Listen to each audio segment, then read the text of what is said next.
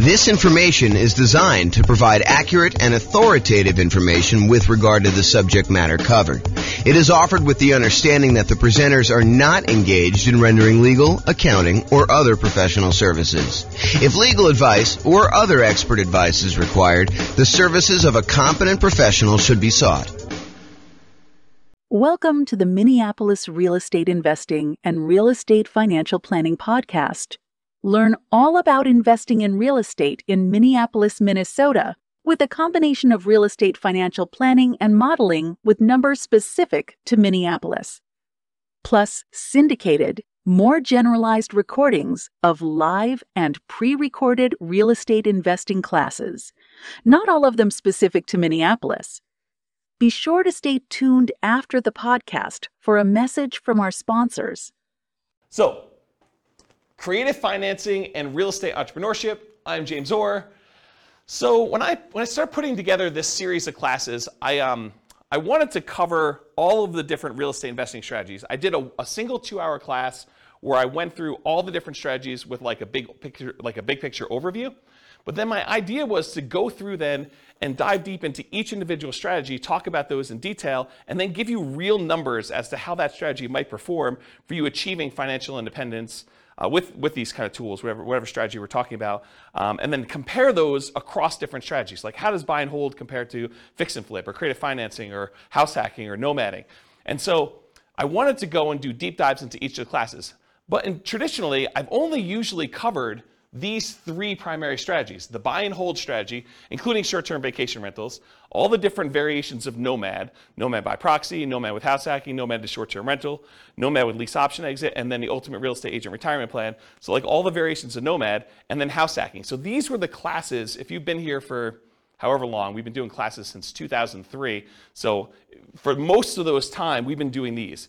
It's been really exceptional for us to go do classes on these other strategies. So tonight's a kind of odd class in a lot of ways because I don't typically teach creative financing. I've done a lot of creative financing, not recently, but I've done a lot of creative financing, especially early on in my career. And then like quick turning, flipping properties, BRRRR, wholesaling, options, option auctions, tax liens, and partnerships. So these are sort of like the secondary tier of class topics that I don't frequently teach, although in some cases I've got good experience in those, and especially with the modeling we do, I think you'll learn some stuff that you've never seen before. So these are sort of like the secondary ones, and so you're getting what I would consider like a secondary topic tonight. I think it's super interesting and probably a primary topic for a lot of folks, but not what we typically would cover in the class series. And then there's some stuff that we're just not going to cover, like real estate investment trusts. Go talk to a stockbroker. And then things like probate, short sales, foreclosures, and pre-foreclosures, those are really part of other strategies. They're not their own strategy by themselves. Like, someone who's in pre-foreclosure, they could be a good candidate for you coming in and buying the property creatively, but it's not big enough to be its own like 2-hour class, as an example. So that's sort of like the real estate investing strategies and what we've done. If you've noticed though, we've already covered a 2-hour version of buy and hold. We've covered a 2-hour version of nomad, a 2-hour version of house hacking. We're doing creative financing tonight. We did a 2-hour class on quick turning, flipping properties. We did a 2-hour class on the BRRRR strategy. I'm going to do wholesaling, options and option auction, tax liens, tax deeds, and then partnerships is next week. So you'll see that we're going through the whole kind of like pattern, the whole, whatever you call it. Oh, I don't know, the whole thing, whatever it means there. Any questions on this? All right, cool. All right. So I'm going to take some time to go over all the different types of creative financing and make sure that you got that. Did you guys all get handouts? If you haven't been to one of the like class where we've done these models before, there's some handouts for you. If you've been already and you don't mind, because some of them I don't know if I printed enough, but if you email me afterward, I'll give you a copy. But if you just do the one there, it's like a handout that goes over all the different strategies, and then a kind of like a strategy profile for filling out the strategy tonight, and then one for the loans, kind of goes over the different loans. So if you don't have those, make sure you get them. You guys should have copies, right? Yeah, they're the same as last time. They're not any different. They're all the same. Okay, so let's do creative financing. I'm just going to walk through all these different ones. And if you haven't been to a live class before, I'm really informal. So if you've got questions, please interrupt, and I'll be sure to answer any questions you have.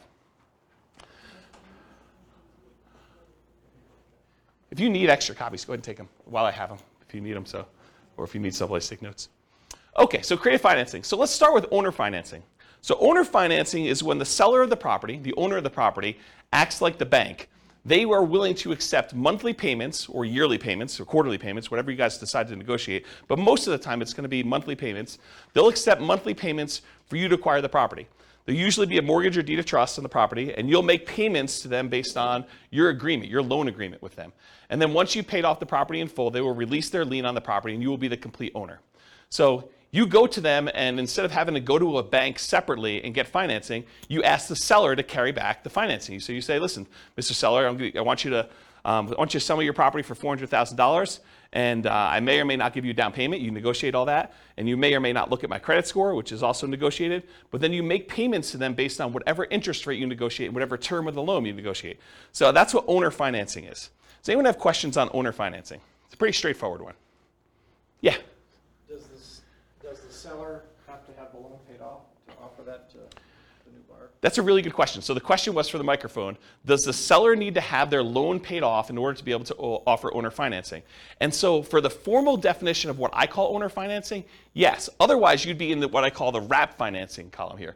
So if you have wrap financing, then that would be where the seller has an existing underlying loan on it, and then they're wrapping that loan and accepting payments from you for a larger amount, and then they're using part of the payment that you make to them to pay the underlying loan that still exists on there. So my definition of owner financing is it has to be free and clear. My definition with wrap financing is you can get a seller to offer some type of seller financing, but they can wrap the underlying loan there. Or if the seller has the ability, they could pay off that underlying loan completely. Then the property would be free and clear, and then they could offer regular owner financing to you. Okay. Does that make sense? Yep. Okay. So going on to the next one, which is wrap financing. Wrap financing is when the seller has an existing loan on the property, and then they're going to willing to sell the property to you, and they're going to say, look, I owe $50,000 on a $400,000 property, but I will finance the full $400,000. I will collect a payment from you based on a certain interest rate and a certain time period for the $400,000 loan.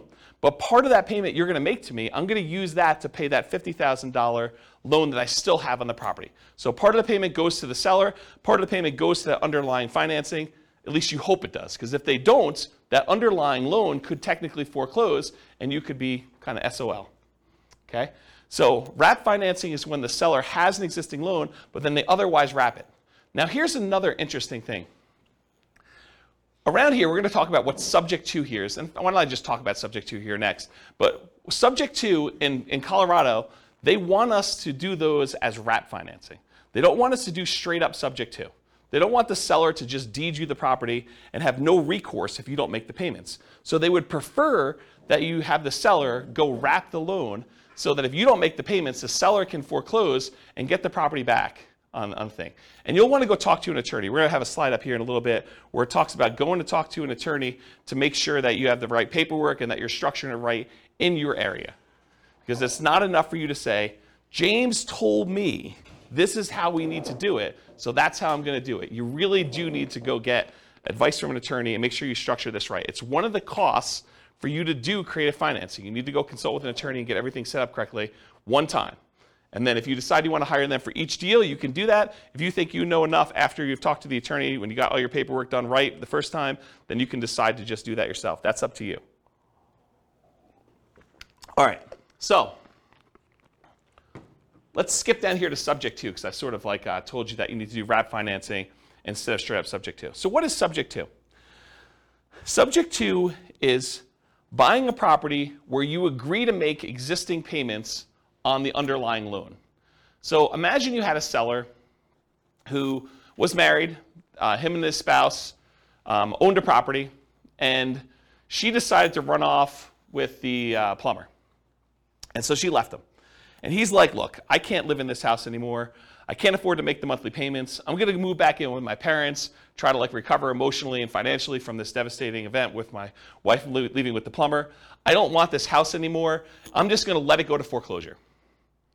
And so you say, well, wait a minute, Mr. Seller. Instead of you ruining your credit and letting it go to foreclosure, why don't I come in and I'll just start making payments on your existing loan? And because you're disappearing to Florida, and I don't know where you're going to be, I mean, for all I know, you could totally go to South America or wherever and just disappear completely. I don't want to have this thing lying out here where I'm renting it from you. Why don't you deed me the property now, and I will make payments on your underlying loan, and I'll own the property, but the loan will remain in your name. And so you won't have a foreclosure on your record. You won't be late on this loan because I'll make payments on it. And everyone will be happy. And the seller says to you, if you give me $2,000 to help get me to Florida, you got a deal. And so now you bought the property subject to the existing financing. So you bought the property and you start making payments on that underlying loan. Does that make sense? That's what subject to is. It's buying a property and agreeing to make payments on the underlying loan. Did I go, if I'm the buyer here, did I go to the bank and get permission from the bank to make payments on that loan? I did not, okay? And most loans, I would say 99.9% of all the loans being made today have what's called a due on sale or due on transfer clause in them. And what that due on sale or due on transfer clause says is that if the seller transfers ownership of the property, that the lender has the right, does not have the obligation, but they can, at their option, decide to accelerate the loan so that the entire loan is due and payable. And if you're unwilling or unable to pay the entire loan off, then they can foreclose on it and get ownership of the property back if the seller transfers ownership and does not pay off the underlying loan. So there is some risk to buying a property subject to. Now, do all banks, as soon as they find out that the loan is transferred, do they all go and say, we want the full thing paid in full and do that? Nope. They don't. But could they? Yes, they can. And in fact, I usually do this just to make my point, and you guys can't say, James never told me that a lender can call the loan due.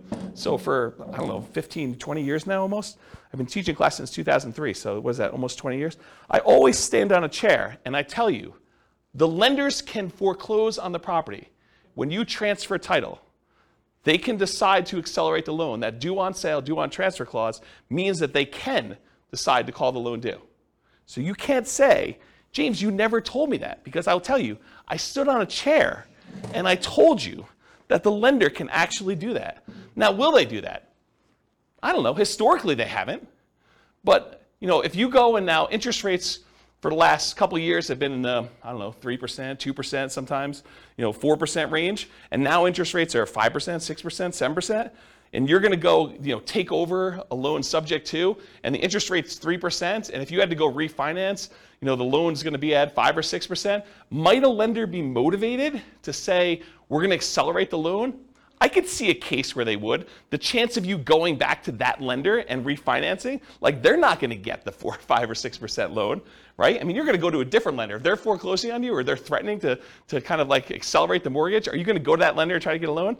Unless they give you some type of incentive to do so, probably not. So they're not really probably going to directly benefit, but what if they had some motivation? What if they, thought for some reason getting this loan off their books was to a benefit to them, and they were looking for a reason to get it off the books? Could they go and do that? Absolutely, okay? And so, remember my example where the guy was going to, his wife left him and went off with the plumber, and now he's moving to Florida? Well, what happens if you don't make the payments on his loan? Right? Now it's a problem for him, because now the loan is now, in default, and he could be foreclosed on. He could have a foreclosure on his record. That's not ideal. And so one of the reasons why I told you that, at least in Colorado here, they want you to do wrap financing instead of buying subject to, is because with wrap financing, if you're not making the payment to them, they can then say, wait a minute, okay, now I can foreclose on you because you are not making the payment to me, which means the payment on the underlying loan is not being made, and now I have some recourse against you for doing that. Where before they don't, because they deeded you the property. The deed represents ownership. So if the seller deeds you the property, you now own the property, even though there's a loan in their name still on the property. Okay? So that's why we tend to do wrap financing. But again, you're going to want to talk to an attorney and get specific advice about this. Does anyone have any questions on subject to wrap financing or owner financing at this point? We've covered a lot of them. I heard somewhere that they're offering insurance for that. Have you heard of that? No, insurance in what way? So Bill said, it's Bill, right? The due on sale clause. So if the bank actually goes forward with it, you can buy insurance to protect you from that. I've not heard that. If you do find out where it is, please email me, because I'd be interested to see what that says. Yeah, I've not heard of that. So Bill said that there's a company that's offering you insurance in case a bank decides to accelerate the loan and execute their due on sale clause. I've not heard that.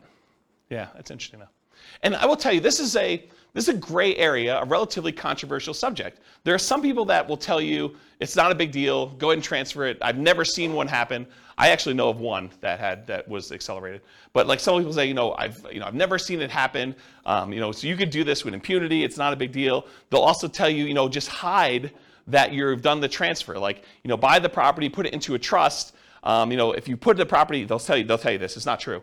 They'll tell you if you put the property into a trust, if you have the seller put a property into a trust, and then you take over the trust, that actually eliminates the ability for the lender to accelerate the loan and use the due on sale clause, and then start their foreclosure process if they want to. That's not true. The phrase that they're referring to is that a seller can move the property into a trust for their own estate planning purposes. But as soon as you take over ownership of the trust, you have violated due on sale clause. So if they maintain ownership of the trust, if it actually is for their benefit directly, then that doesn't violate the due on sale clause. But if you take actually ownership of the trust, then that happens there. And they'll say, but no one really knows the trust. The trust is a private document. It kind of sits there. Well, maybe, right? I mean, if a seller really wanted to know, and the information technology has become so good these days, that if a seller really wanted to know, they're going to look at stuff like, did the insurance change names? Did the water bill get changed to a different name? Did the electric bill get changed? And you're going to say, but sometimes tenants will do that. Yeah, you have enough of these things happening. I think a motivated lender could go and do that. So just do it with your eyes open, talk to an attorney and get advice on it. But this is not with zero risk proposition, in my opinion. And there's people that have different opinions, and they'll tell you that you could do this with impunity, it doesn't matter. And you'll see that online all the time. Any questions on that, especially the part about it being controversial in the gray area? All right, cool. What's that? You want me to get up on a chair? Yeah, so that's kind of the three there. Owner financing, wrap financing, subject to. What about loan assumption? Well, subject to is when you buy a property and you do not get the lender's permission. But certain loans, you can formally go to the lender and actually assume the loan. You could say to the lender, hey, look, this loan is assumable. I would actually like to come in and I would like to take over the payments for this particular seller, and I will formally assume all responsibilities for this loan. And so you can go to the lender and formally assume a loan. That's different than subject to. You're going there and you're getting the permission of the lender, and with the blessing of the lender, and usually a fee, you're going in there and taking over the loan and doing it that way. Does that make sense? That's the difference between loan assumption and subject to. Okay, so the rent-to-own, lease-to-own, lease option, and lease purchase family, they're all really, really similar in my mind, because you're leasing the property.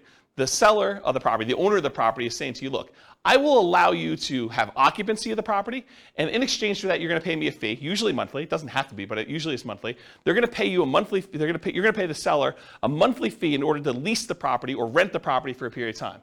But then, in addition to that, you agree with the seller. Look, Mr. Seller, provided I pay the rent for the next year or two, how about you give me the ability to buy this property from you at some point in the future for some price that you've negotiated, with some terms that you've negotiated, like who pays what and when and how.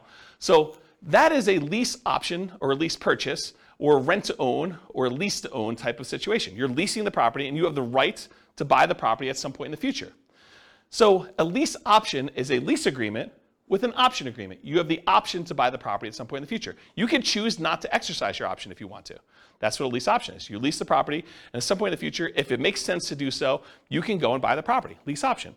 A lease purchase is a lease agreement with a purchase contract. And there's usually a little bit of a stronger implication in a purchase contract that says you intend to purchase the property. It doesn't mean that you have to, unless it's specific performance, in which case you could be sued if you don't perform. But in most cases, it's some type of lease purchase, and the purchase is usually based in some type of earnest money, where if you don't exercise the purchase contract, then you lose your earnest money. Although there's some ways you could write it where you don't actually lose your earnest money, but I think most of the time there's some type of loss there. So rent-to-own, lease option, lease purchase, they're all really in that same family. You're leasing a property for a period of time, and you have either the option to buy it or you have an implication to buy it with a purchase agreement. So those are what those are. Anyone have any questions on those? Okay. Agreement for deed, bond for deed, contract for deed, installment land contract. So when you buy your car, you don't actually own your car until you've made all the payments, right? You get the title at the end. Well, that's sort of what this agreement for deed, bond for deed, contract for deed, installment land contract are. You're making payments on a property over time, and if you fulfill all the payments in the terms of your agreement, then at the end of that, the seller is going to give you the deed to the property. You have an agreement to make payments, and then eventually get the deed. Bless you. Or you have an installment land contract. You have a contract for the deed where you're agreeing to do certain things, and at the end you get the deed for the property.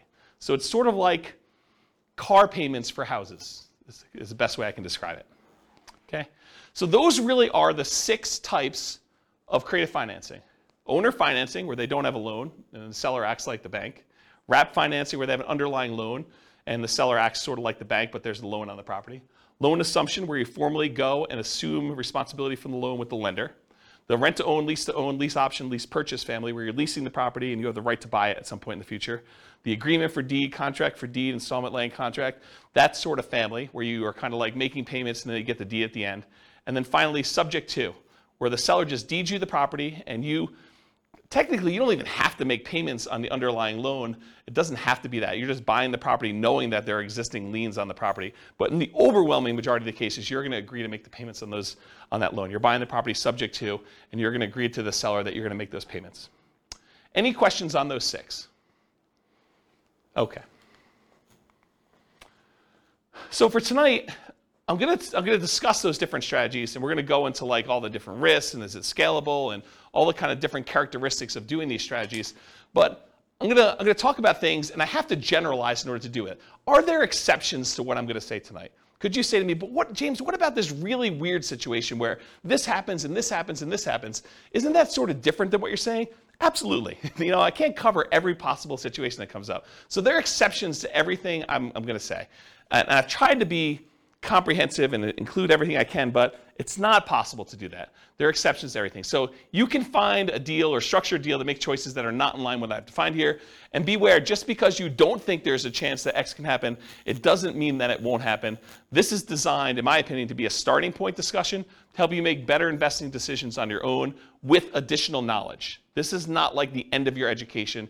And at a minimum, in my opinion, in order to do any creative financing deals, you should budget talking to an attorney in your marketplace who like specializes in doing creative financing to make sure you're doing it right in your marketplace.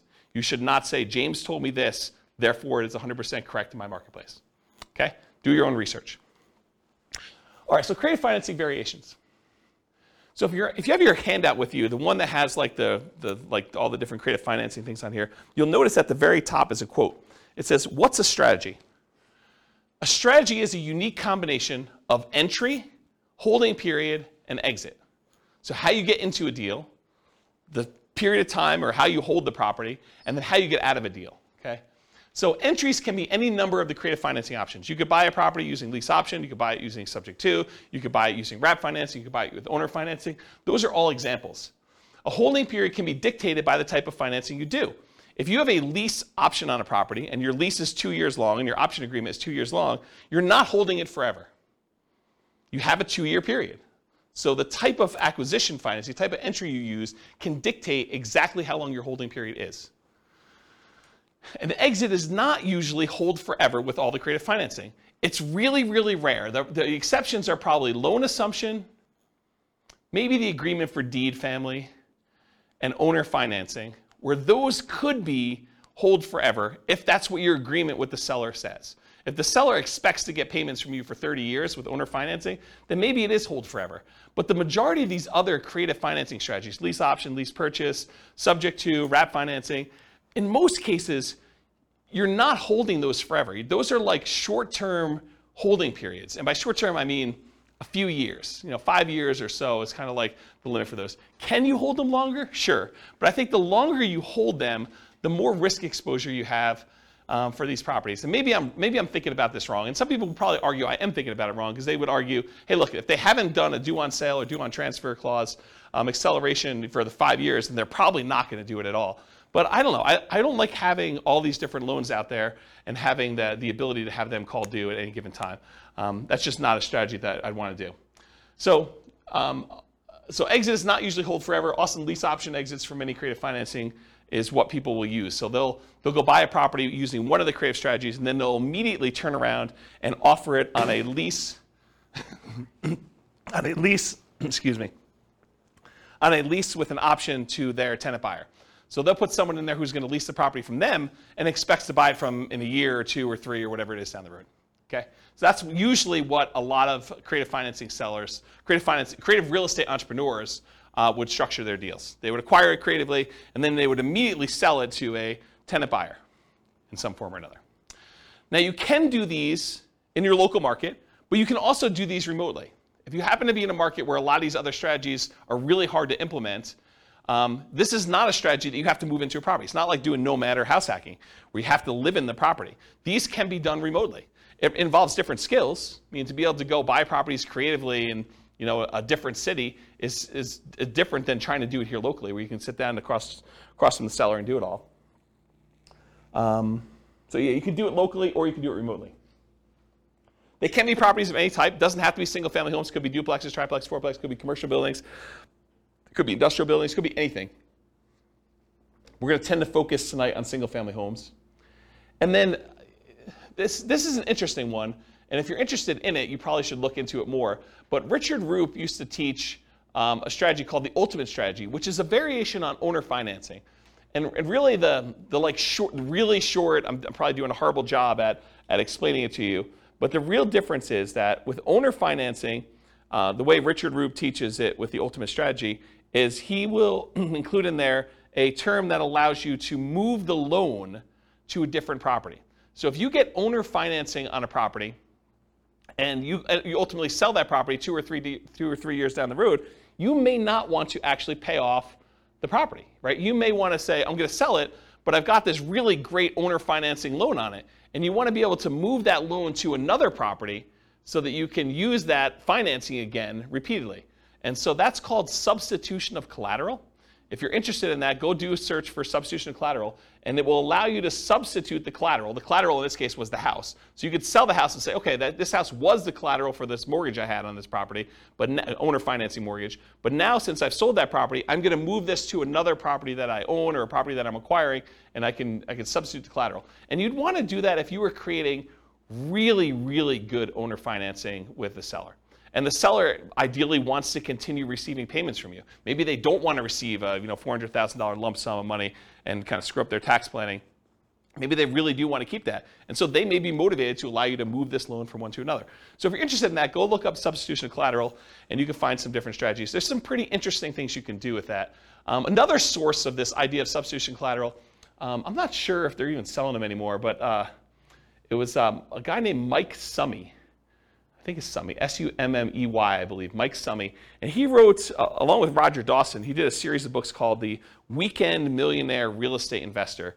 And there's a series of them. There's like the Weekend Millionaire Real Estate Investor book. There's like an FAQ book. There's a book on negotiations, which Roger Dawson is sort of known for. And those are actually pretty good books for kind of like doing calculations for owner financing and making sure that you're only buying positive cash flowing properties and things of that nature. And he does talk about substitution collateral in there. So that's another good reference for it if you're kind of looking for a mass market paperback source for this information. So, all right, any questions on creative financing variations?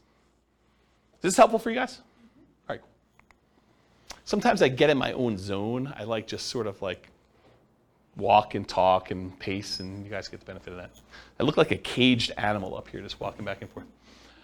All right, so is real estate, is like all the creative financing stuff, is that like a real estate investor strategy where someone is deploying money and they're expecting to get a return on their money? Or is it more of like an entrepreneurial, like a real estate entrepreneurship sort of thing where they're actively doing work and they're expecting to be earning money for the work and labor that to do? Maybe there's a little bit of money involved in there, but primarily it's like the effort and the labor doing it. What do you think? For creative financing, is it usually like I'm deploying a large amount of money, or is it usually like I'm out there hustling and doing work and trying to convert that to big chunks of cash in some form or another?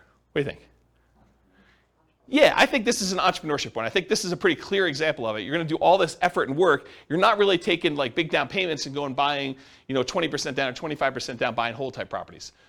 So here's the big slide. And this is a slide I think that it's going to disappoint some folks because they're all coming into this creative financing world thinking, I don't need to do, I didn't want to do all this creative financing because I don't need to have any money in the deal, right? I could do all this stuff without any money. Well, maybe. I mean, you probably could find a deal where you could do it with no money, but I think that's exceptional. I mean, like really, really exceptional. Once you see my list of what the expenses are for doing it, I think you'll agree with me. It would be pretty exceptional to do that. So the first thing for money required, the first thing is you absolutely have to go talk to an attorney.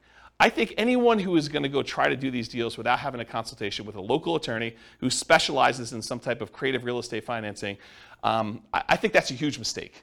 I think you could easily lose a lot more money than you could possibly make on this deal by screwing this up. And so it pays to go have a 1 hour, 2 hour, 3 hour consultation. It'll cost you, I don't know, $500, maybe $1,000.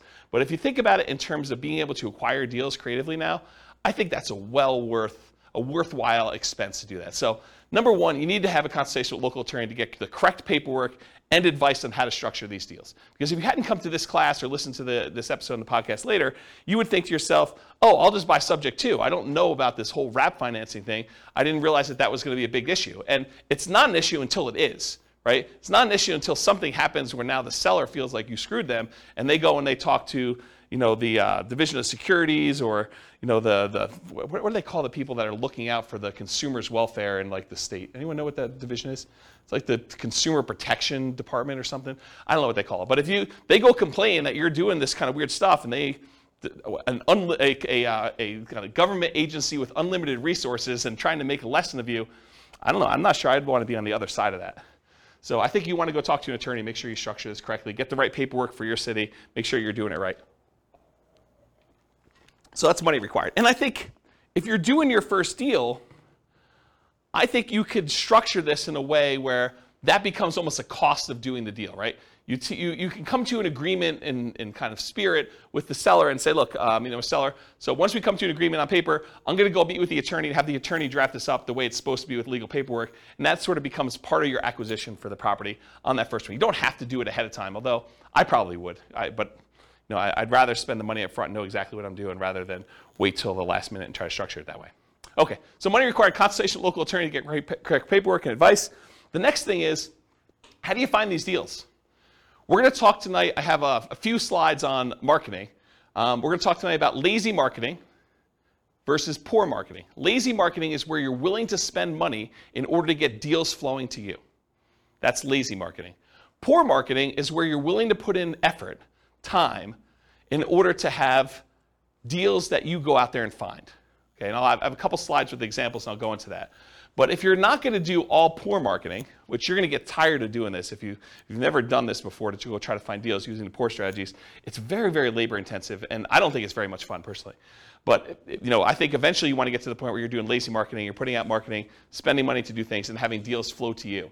So I think you're going to need to have money, bless you, I think you're going to need to have money set aside, marketing, in order to find or acquire the deal. So you're going to spend money in order to acquire the deal. And I'll tell you my assumptions for what we do when we get to the numbers later tonight. Okay, so that's marketing to find or acquire the deal. In addition to that, you're going to need some type of money to capture the deal. You're going to need earnest money or an option fee. If you're doing a lease option with the seller, you need to pay the seller an option fee in most cases. Some people will teach you online, you could do this really cheap. Give the seller $20, you're good. Still $20. And I think most sellers are probably going to want a little bit more than that. You'll open yourself up to more deal flow if you're willing to do the deals that require more money. If a seller says, look, I can't do this deal unless you give me $2,000. If you don't have $2,000 to do the deal, you can't do that deal, right? You can try to wholesale it or something like that, but you can't do the deal if you don't have money. And so what happens to the sellers that are like, look, I've got a ton of equity in my property. I just need $20,000. Otherwise, I'll let you buy my property subject to, or wrap financing. Well, you have to have the $20,000 to do that. Otherwise, that deal was dead to you. It wasn't a good enough deal. Does that make sense? So by having some money, you open yourself up to an additional number of deals or additional percentage of deals. So you need earnest money or an option fee or something like that. I think that's part of the money required to do that. Sometimes you'll need a down payment. If you're doing owner finance, the seller says, look, I'll owner finance this property, but I want 5% down or 10% down or 20% down. I need a certain amount of money to do X. My daughter's wedding. I need to pay for school for my kid in college. And so I need $25,000. Otherwise, I'll accept payments over time, but I need a certain chunk up front. And so this is all negotiated, but you might need money for down payment.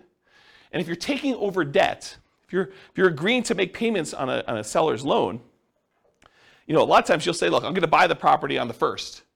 Well, technically, for the seller, the payment on the first really pays their mortgage for the previous 30 days because mortgages are paid in arrears. When you get a brand new mortgage, you don't make a payment on day one. You make a payment 30 days after, right? You live in the property for a month, and then you make the payment for the period of time that you lived in before. But sellers don't remember that, okay? When you go and you buy a property from them on the first, they're thinking you're making that mortgage payment on the first, okay? So when you go and you take over a loan, a lot of times you're not in arrears. You're making that payment looking forward, almost as if you were a renter. Sometimes you'll need repair costs. So, try to think you're gonna be able to do these deals with no money. A lot of times you're gonna go on a property and, a lot of times the seller is motivated. They haven't been doing maintenance on the property. They haven't been taking care of the carpet. They haven't been taking care of the kitchen. They have a whole bunch of little like fixer-upper sort of things, $500, $1,000, $2,000, paints, things like that need to be done in the property. So sometimes you'll need massive repairs if something needs really serious fix-up. But in most cases, even relatively pretty houses, if a seller is motivated, a lot of times they're motivated. They've been motivated for a little while. They haven't been doing things. Or sometimes you have to make up back payments on a loan. They're 2 months behind on their mortgage. They're willing to come in and let you take over payments on their existing loan, but the reason they're able to do that is because they're going to be foreclosed on otherwise, and so you need to make up 2 months worth of payments. Does that make sense to everybody? Okay. You'll need some closing costs. I think a lot of attorneys are probably going to suggest to you that you close this at a title company or an attorney's office, depending on what is customary in your marketplace. They don't want you to do something at the kitchen table and bring in a mobile notary and have them doing something, because a lot of sellers don't realize that they're transferring ownership of their property if you do it at the kitchen table. They want you to go down to a title company and have it done legitimately. And you probably should buy title insurance in a lot of cases. So you'll need to have regular closing costs in order to acquire some of these deals, especially if your attorney suggests you do that. And then finally, once you acquire the property, there's some expense to holding the property while you're marketing it to find a tenant, or the marketing itself in order to find your tenant, or your tenant buyer. If you're going to put a tenant in there who's going to buy it from you, you need to spend a little bit of money in order to find those people. We've kind of gotten spoiled in some ways with a market that's ridiculously hot, that we forget that it's not usual to kind of put a property up and have it occupied in like a week. Sometimes you're holding a property for 60 days trying to find a tenant or tenant buyer. Sometimes it's longer than that if you're not really doing what you're supposed to do, or it's priced too much or whatever. Okay? So realize you probably need to have some holding costs or marketing costs in order to acquire your tenant or tenant buyer, and be prepared for that. So can you do this with no money? Maybe, but I listed out all these reasonable expenses for you. I don't think there's any on here that you're like, well, you just made that one up, James. These are like legit costs you have, right? So, and I'm not even putting in here reserves, right? So I don't know. I think a lot of people are attracted to creative financing because they're like, I could do this with no money, but I don't know if that's true. Can you do it with less than 20% down if you're kind of comparing it to putting 20% down to buy a property, a traditional buy and hold property? Sure. Is it going to be 5% of the purchase price? I think you could start pushing toward 5%, with some of these costs. We can get there. I'll show you some assumptions I have a little bit later, but maybe it is still cheaper than doing like a nomad strategy, or is it going to be 3.5%? I don't know. Maybe it's better to do 3.5% FHA loan to do that. Okay. Anyone have questions on the financing stuff? Is that helpful? Is that like a surprise to folks? Not what you're expecting when you came in? Everyone knew this? You've heard me talk about it before already? Okay. It's this fine line between, I don't want to discourage anybody, right? Like I want to be encouraging and tell you, you could do this. You go get advice from an attorney, and you can go out there and you could do these deals. And I'm going to show you some numbers that you're going to be motivated to do it, right? Because you're going to see the numbers, you're like, holy crap, this is awesome. But to go think that it's awesome and that you're going to be able to do it with no money, I'm not so sure that those are compatible thoughts. And so I'd rather be realistic and have you go into it knowing that you're going to need to put some money into this and get it working than to think that you're going to be able to do it with no money down and be really frustrated when you find deals that all require some money and you're spinning your wheels and not able to get any traction. Yeah, question? Yeah. Some of this creative financing methods, let's say you were combining this with nomading, yep. You can only get 10 conventional loans. Would these be considered against those loans, or would this be kind of depending on how you write it up? How does it count? Yeah. So it's a really, really good question. So the question for the microphone is, if you're going to do creative financing, do those loans count on your record for being able to get additional loans? If you're limited to getting 10 loans buying traditional, like buy and hold properties, non-owner occupant. For the owner occupant ones, you're not limited to 10, by the way. Yeah, but for like traditional 20% down investor loan, a lot of times you're limited to 10, then you got to switch over to some type of portfolio loan in order to do that. So do these creative financing ones count? And it's weird because some lenders will tell you absolutely, especially if they appear in your tax return, right? They'll show up in your tax return and you're like, I'm responsible for this loan. I've been taking the deductions for it and everything, and they'll say, this sort of counts. Other lenders will say, hey, if it's not on your social security number, it doesn't count for you. And so some investors will actually buy these in the names of LLCs or something like that, and they'll have the LLC be the owner of it. It's not on their social security number. It's not a loan on their name, and it'll be on the LLC's tax return and stuff like that. But you're going to want to check with the lender to find out. But it's this weird gray area as far as that goes. Now, if it's owner financing, I think that's pretty clear, right? If it's owner financing and it's in your name, I think that's pretty clear. If you're buying something like subject to, that starts getting a little bit weirder to do it. But one of the great things about structuring these is it doesn't have to be you individually that's buying the properties. It could be an LLC or your IRA or your 401k or something like that in order to be able to acquire these properties. And then you're sort of in this area where do those count or not for stuff, yeah. So I wish I could answer you directly and tell you definitively, yes, it's like this, but I think it's gonna be how a lender looks at it. And I've seen lenders do weird things with commercial loans too, where they will not count commercial loans against you, and then other ones will want to. So it may be just that particular underwriter, and yeah. If there's a lender listening to this, please reach out and let me know what the thoughts are, because I don't know the answer to that, and I'm not a lender. Does that not answer your question appropriately? Yeah. Okay. Okay, good. Any other questions about the money? All right, cool.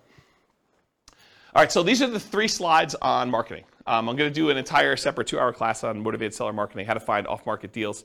But this is what you get tonight. So motivated sellers for lazy and poor folks. So lazy methods: more money than time. It's easier to scale up in size. You can decide to spend 3 times as much marketing. You've scaled to 3 times. It's hard to work 3 times as much when you're already working full time. You sift and sort for great deals. So you have all this marketing out there. It's bringing deals in using some type of paid marketing methodology where you have deals coming in, and then you sift and sort based on the deals coming in.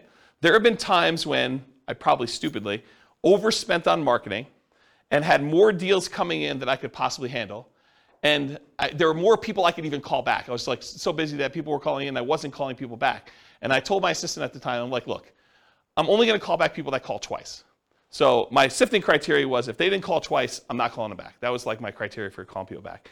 And then I for a very brief period of time, because this all went out at the same time and I was just really swamped and overwhelmed, I would start just doing like lowball offers on the phone as a pre-screening call, which is not what you want to do. But I basically say, look, if you want to sell me your property, these are the metrics I'm using to analyze your deal. Are you interested in that? And if they said yes, great, going out and buying that house, right? But I don't recommend doing that. I don't think it's a good idea. But you can if you decide to put out enough marketing where you're coming in, you're sifting and sorting for great deals by doing it that way. Poor methods, so that was lazy methods. Poor methods, more time than money, and willing to invest the time to find motivated sellers. They tend to be time-intensive type activities, therefore harder to scale. And you tend to want to work or overwork every lead, which leads you to try to make non-deals or bad deals into deals. So the tendency when you're doing the poor marketing is you're putting out so much effort, so much manual labor that a seller who is motivated calls you and you do everything you can to try to make this deal work, even though it's just not a deal. And I think that's the tendency when you have limited deal flow and you get frustrated because you're like, I've only had this one call in the last 2 months. I've been putting in effort every day, doing 10 hours a day of door knocking or cold calling or replying to ads of people that are for sale by owners or whatever you're doing that's kind of like these poor marketing methods. And then finally someone says, hey, I'm potentially interested, and it's really not a deal. The reason why they're motivated is because it's not a deal. It's like something you should not buy. But like you try to look at it from every angle. You're like, I must not be looking at this right because this is the only one I've got, so it's got to be a deal. There's, like the old joke about, there's got to be a pony in this, thing somewhere, right? Like you're trying to find something to make it work, but it's not, okay? Now there can be some overlap between the two. For example, some people might consider bandit signs, the little signs you stick out in the medians of the roads, or the neutral grounds for people that are living in the areas where they call them neutral grounds. But you kind of put them there and they say, we buy ugly houses or something like that. So some people would consider those more of like a lazy method. Some people will consider them more of a poor method because they're out there like manually putting them in the ground. And I don't know, it's sort of like in the gray area for that. Okay, so let's talk about some lazy methods. Lazy methods, again, are the ones where you're being lazy, you're willing to spend money. So billboards and bench signs, car signs, like the magnetic signs you put on your car or car wraps, any direct mail, postcards, yellow letters, handwritten yellow letters, probate letters, all examples of direct mail. Websites, pay-per-click, where you actually pay Google or some of the other search engines that when someone searches for Sell My Home Fast in whatever your city is, that you come up, your website comes up, and every time someone clicks on your ad, you pay a fee to them. Voice or text broadcasts, where you're doing outbound voicemail blast that says, hey, I'm interested in buying your home, give me a call. And then lots of voice broadcasts or texts that say, hey, I'm interested in buying your home, text me back or call me at this number. Those are variations of lazy methods. Newspaper advertising, although newspapers are not nearly effective as they once were. Although, you probably could find like one that does work. Radio and television ads, and Yellow Pages, which again, who uses Yellow Pages these days? But I wanted to be comprehensive, and this is an old list that I used to teach in a class a while ago. Any questions on lazy methods? Okay, poor methods, bandit signs, those little yellow signs or white signs you put sort of in the median or neutral ground, and kind of says we buy houses or we take over payments and buy a house any condition, cash for house, cash for keys, stuff like that. Business cards, you're putting out business cards, hand them out.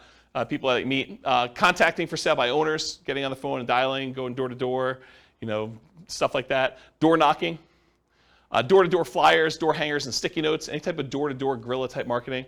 I consider that more of a poor method. Driving for dollars, looking around for properties that are obvious in need of repair, or they've got 37 old newspapers laying in the driveway, or 57 pizza hangers on their front door. It's obvious no one lives there and the house is abandoned or something.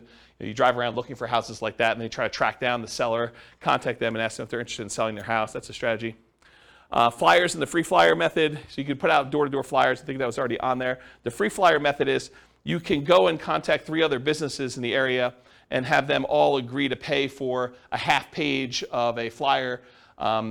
And you can charge them 1/3 of the cost for the flyer so that it covers all the printing for you. And then you go around and do door-to-door where you put up all the flyers, or you have them cover 1/3 of the cost of the printing and someone to deliver them for you. And you basically get the 4th spot on that 2-page thing for free. So it's a way for you to have an unlimited budget for doing marketing where you're getting 3 other businesses, the pizza company, the plumbing guy or AC guy or, something else, the weight loss guy. And they're all like on there and they're trying to sell their product or service, and you're one of the 4 on their advertising, and you do as much free advertising as you want doing that. That's what the free flyer method is. And then networking, telling people, what do you do? I buy investment properties. Someone is needing to sell their property, I can help them sell their properties, that sort of stuff, elevator speech. Sometimes you can find properties through real estate agents. I have bought properties creatively through real estate agents. It's hard to do.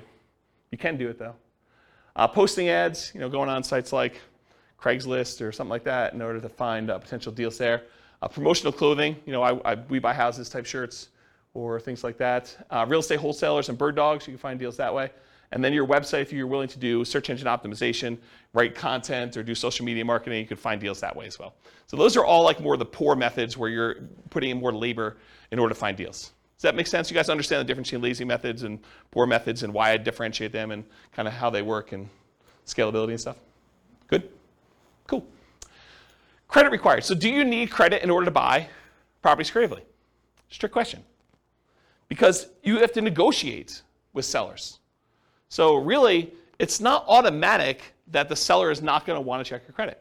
I think that a lot of sellers, especially sellers who are motivated, are not going to need to check your credit. But I think that there are some sellers who are not motivated and they own their property free and clear, and they may be a good candidate for owner financing, who may say, yeah, I'm willing to owner financing for you. How's your credit score?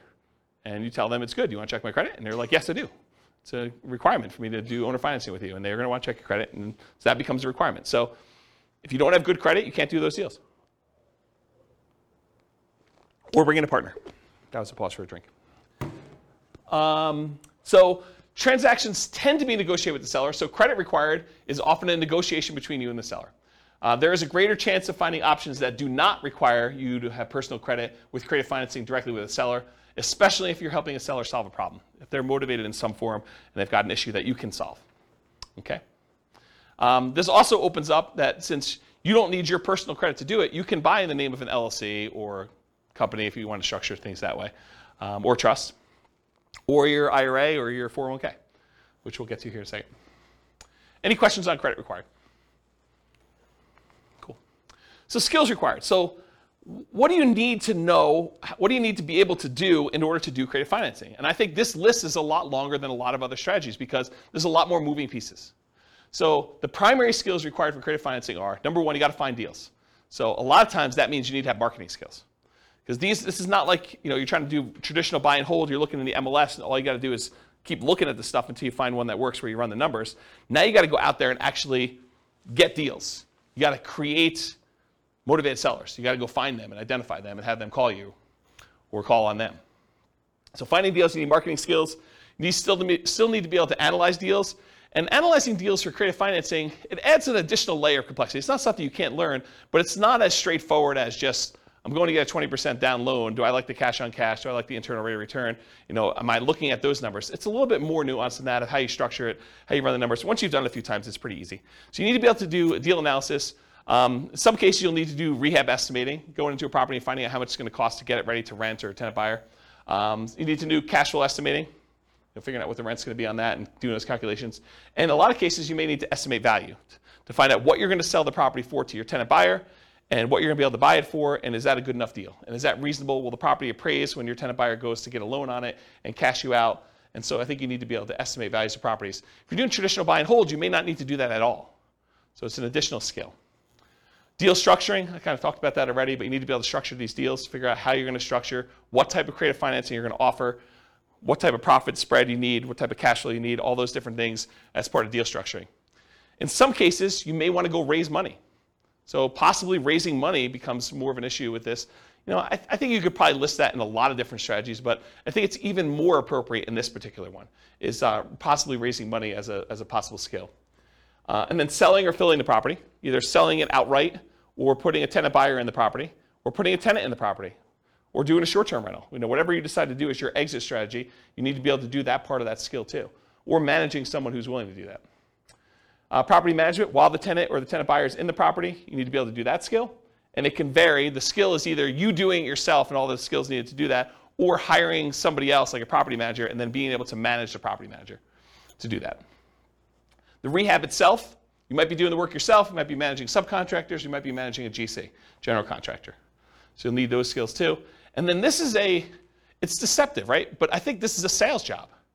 Being able to go out and, quote, sell the seller on why your solution is a good solution for them and talk to them about the pros and cons and the benefits of doing that and how it's structured, and that's sales skills. So you need to be able to go sell the seller. So it's a sales job to do this. And then, of course, once you get the property, selling it to the tenant or the tenant buyer, I think that's a sales job as well.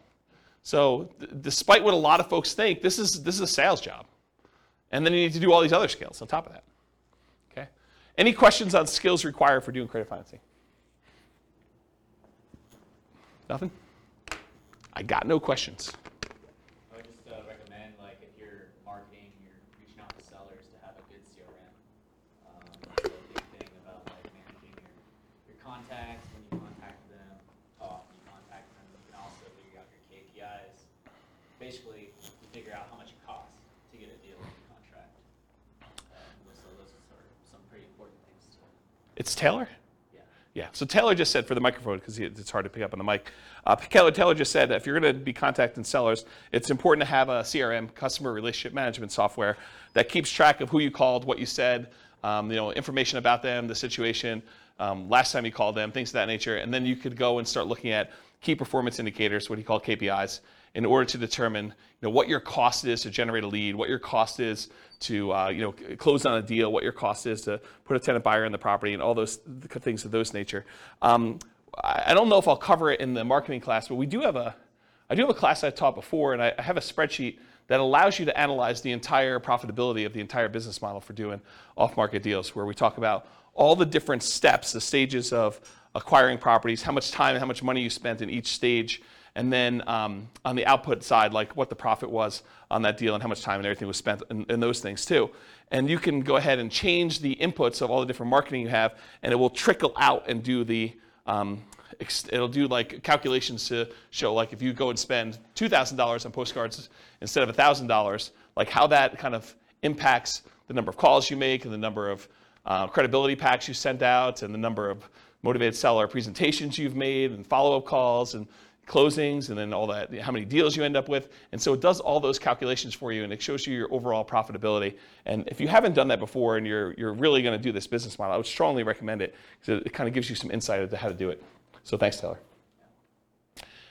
Any questions on skills? Cool. Stability. So I went and looked up his name, Shane Parrish from Farnham Street. After like 4 classes not knowing his name, I feel embarrassed, but so I went and looked up his name. So he wrote a blog post, and he talked about this idea of things that are actively or passively stable.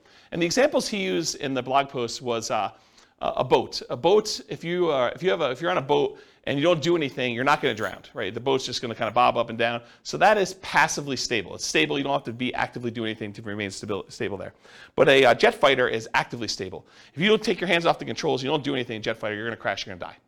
Right? And so the idea is that are things actively stable or passively stable? And real estate in general, I think, is actively stable. If you don't do anything to your properties, if you don't like pay any bills or anything like that, you don't pay your taxes, you're going to lose the property. They're eventually going to take over the property from you for a non-payment of property taxes.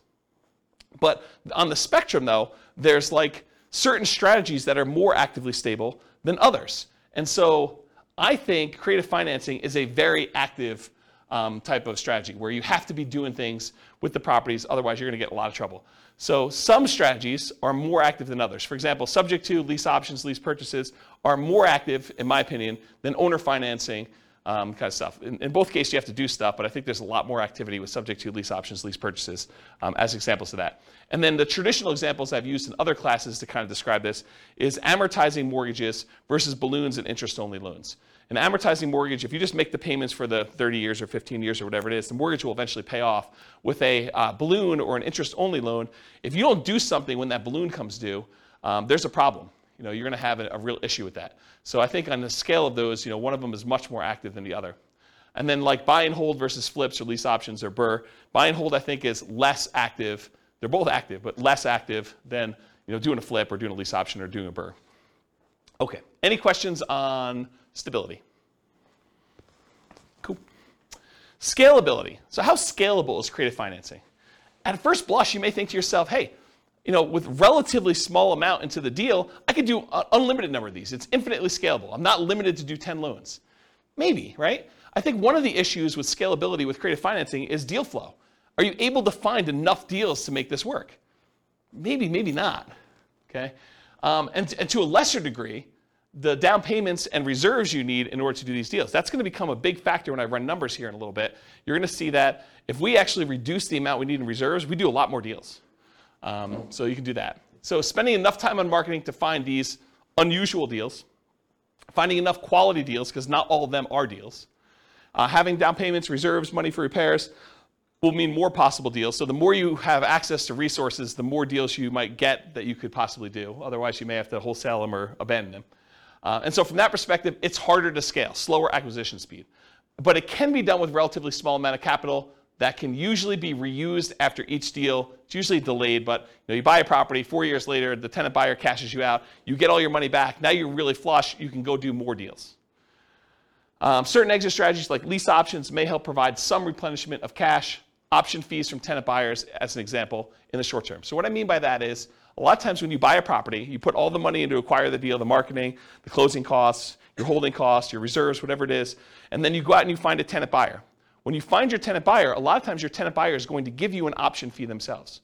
They're a tenant buyer, so they're a tenant wanting to lease option the property from you.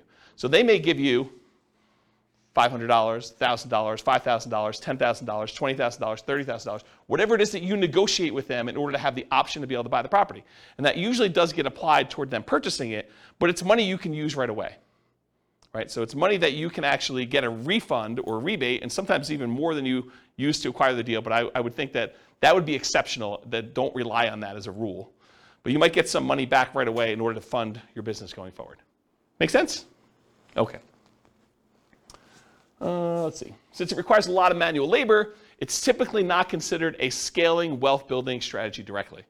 A lot of creative financing and real estate entrepreneurship is a sales job. I mean, you got to go out there and you got to sell the seller. You got to put in effort and time and do that. Many will use profits from creative financing and real estate entrepreneurship to then acquire other assets like stocks or bonds or REITs or flips or rental properties or whatever it is to then scale up. So they kind of use this as a growth funding strategy in order to be able to do other things that scale a little bit more easily and allow you to do less active work. Any questions on scalability? Cool. Risk exposure. I think this is going to surprise a lot of folks as well.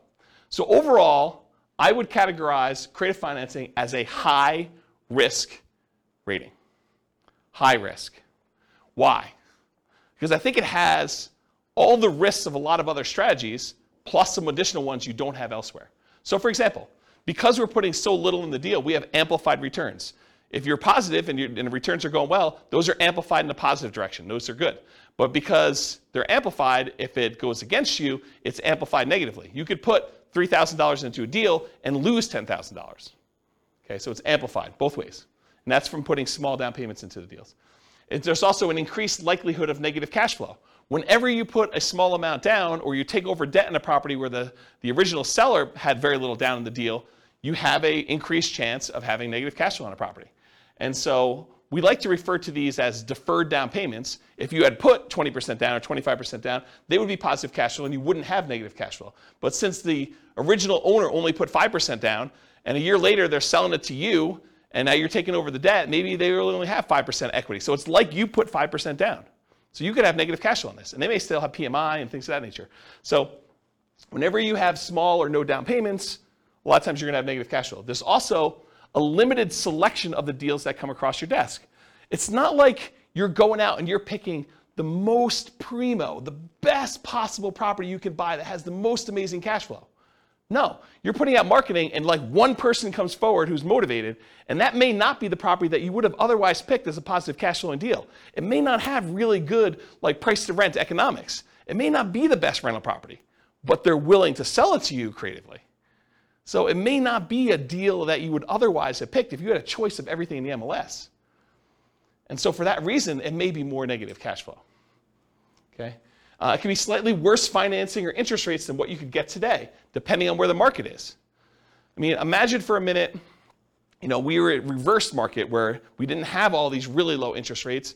We had really high interest rates and all this stuff from 2, 3, or 4, or 5 years ago. And those are where most of your motivated sellers are coming from. And now interest rates are at 2 or 3 or 4%. But those other ones were at 5 or 6 or 7. Well, they could be worse deals than what you could get today if you went out there. We don't happen to be in that situation. And right now, I think we're in sort of like a golden period, or the very beginning of a golden period where interest rates are much, much higher. And all the rates from the last few years are all amazing. They're all great loans to take over, right? But it could be the other way around, depending on when you're listening to this or kind of when you're doing the market. Marketing money. So the marketing to buy and the marketing to sell, I mean, that's a risk. You're putting that money out there. Sometimes it's not effective. Sometimes your marketing message is not resonating with the marketplace, and you might put out money and not get responses. You may put out labor and not get responses. Often less money risk compared to traditional buy and hold, so less risky in that regard. So you may go out there and spend 1% of the purchase price, just as an example. Let's say you put out $4,000 in marketing in order to try to acquire a deal. You're like, $4,000 in marketing, that seems really, really high. Well, you might pay a point in order to originate a loan, which would be like 1% of the loan amount. So that may be $4,000 by itself. And that's just one of the expenses. So to think you're going to spend $4,000 on marketing and not have to pay some of the costs in order to acquire this property, like acquire property another way, like traditional buy and hold, where you have to do a loan origination fee and some points and some closing costs, which you have some closing costs as well, but maybe closing costs for the loan. All these other expenses, $4,000 might be a little bit cheaper is what I'm trying to point out to you. Okay? You might have possible rehab risk. You didn't know that there was mold or that they were smoking meth. It could be a surprise. So you have some of the rehab risks possibly in there too. You have interest rate risk while you're creatively financing. So before you can sell the property to your tenant buyer and get out, or before you can go refinance yourself because you want to keep the property, you don't want to sell it anymore, interest rates may rise during that time. So you have some interest rate risk while you're doing that. Prices can decline during ownership. You bought a property at a 5% discount and property values went down, since you acquired it. That's a risk you have. And rents could go down. You have a potential for rents going down as well while you own the property. So I think you have those risks. I mean, these are not unique risks to this strategy, but they are risks of this strategy. And I think you have some that are unique to this, which I'll get to here. But they're like not all unique to this particular one, right? Some of these price decline during ownership or rent decline, I mean, I think that's any type of buy and hold. In some cases, you might have your credit at risk. If you're going to get owner financing and they want you to personally sign and personally guarantee the loan, now you have your credit at risk for doing that. If you're doing loan assumption, that's credit at risk, right? You went and you got the formal assumption of the loan from the lender. I mean, now your credit's at risk. Let's see. Your reputation at risk. If you tell the seller, look, I'll make payments on your underlying loan subject to, and you don't do that, that's a problem. That's your reputation. And then you have all the typical tenant and property management risks. So all the ones you would normally have buying a property and renting it out. And then you have the risk of loans being called due, which I think is relatively unique to this. If you're buying a property subject to, they could call the loan due. And you got to figure out what you're going to do if that happens. Any questions on risk exposure? I have a question. Yeah. It may not be exactly related to this, but would be kind of, so are assumable loans a thing anymore still? My parents did this in the 80s. So like, I just feel like now there's an opportunity of people who had 2% or 3% loans coming in and being able to assume that loan. So the question is, are there assumable loans right now? Yeah. FHA loans are assumable. FHA, but only certain types of loans? Is that basically what it is? Yeah. Yeah. I mean, and they're qualifying assumable, so you need to qualify. Right. Okay. And so you'll take over. What's gone is non-qualifying assumable loans, where anyone can come in and just sign something. Like in the 80s when interest rates were so crazy, I asked my parents how they ever bought a house. It was because they assumed most of the loan and only, but they said that $16,000 was taxed. The interest was like 23% when they bought that house. Yeah. Yeah. I actually had a buddy, he got one of his buyers to assume a VA loan with like a 2.3% interest rate. Yep. This was just a couple weeks ago. So, Did he have VA benefits?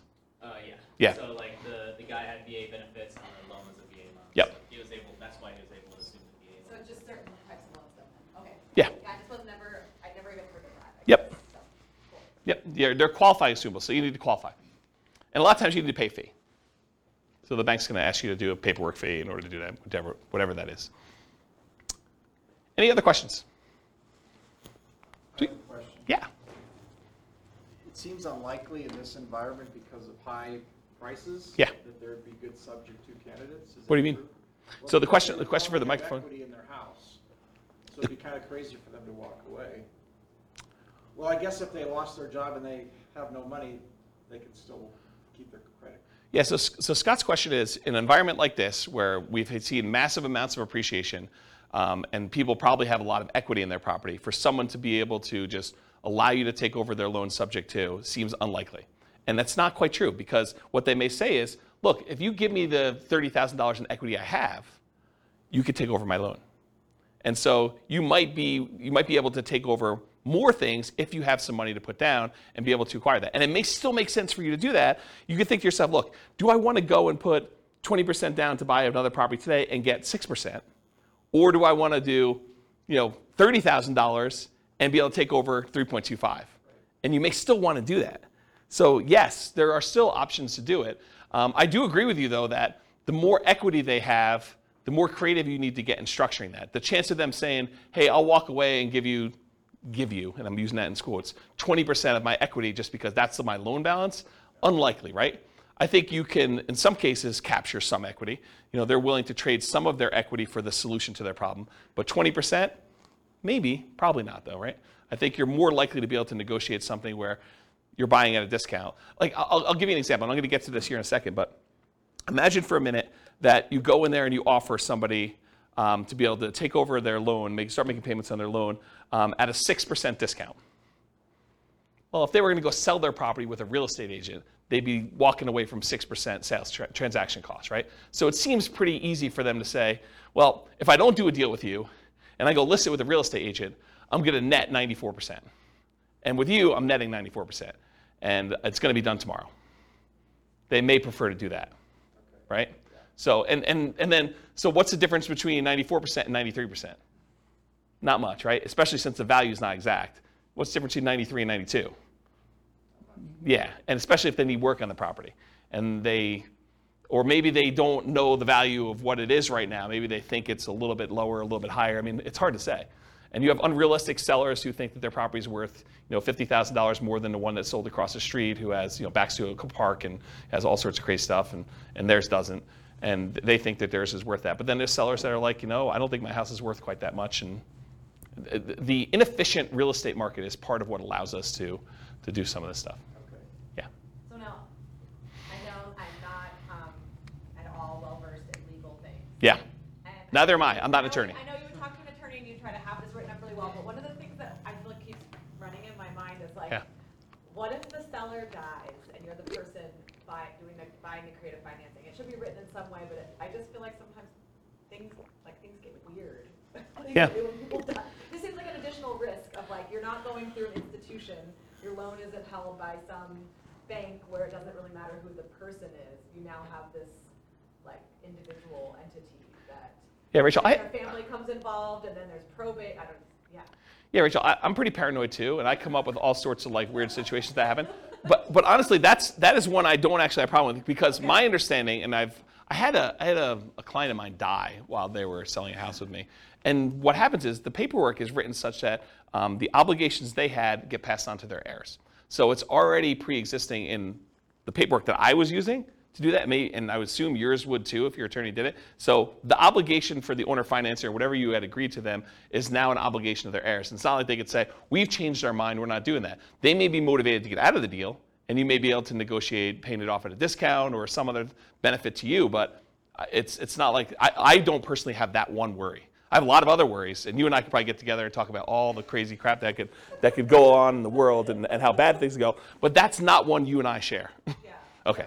That's great. I will Okay. let that go that I could legally have Yeah. people, like, Yeah, make yeah. sure that's not a problem. Yeah, I wouldn't worry about that one. Well, you hear like in probate, it's like this person has a car, you inherit a car and you can't sell it for 6 months because they didn't have a will, and it gets confusing. Yeah, Rachel's talking about some weird probate situation with selling car stuff. I don't know anything about that one, but I don't have that worry. But this is like the list you make for your attorney, right? The questions you come up with, you like list all the ones you have, and then when he gives you an answer, you're like, oh, well, that opens up like 94 other questions I got for you, Mr. Attorney, Mrs. Attorney. Let me go down that list, and you just have that list, right? And I think you go down there and you feel comfortable. And I don't think there are many things in this world that are like risk-free, right? You decide like where you want to live on the risk continuum. Do you want to be in a spot where you're okay with being loosey-goosey with your paperwork and not consulting an attorney with every question? Or are you like, hey, look, I got a lot to lose. I'm going to go talk to an attorney, and I'm not going to do anything that I don't actually really, really know the answer to without talking with my attorney before I make a decision. So I think there's kind of a spectrum of things in that nature. And honestly, attorneys have different opinions on stuff, right? If you experience this, where you go talk to one attorney and they tell you, black and white, it's this. And then you go talk to another attorney, they're like, well, not really. It's that most of the time, but it can be this or this or this. And so I think that happens too. All right, any other questions? Just a comment on the marketing money. Yeah. The risk is higher in different markets too. Like here in Colorado, I've spent a lot of money just to get a seller on the phone and said, like, you're the 30th person that said they want to buy my house. Yeah, so what Taylor just said is that the amount of money you need to spend on marketing can vary market to market. I also think it varies like market conditions to market conditions. Like in the last 3 years where a seller could list their property in the MLS and get 30 offers on it, 20 of them above list price, that's a very different expense to getting a seller to call you than a market where properties are sitting on the market for 6 months and they're not selling. And so I think market conditions come into play, and I think partly the market you're in has an impact on that too.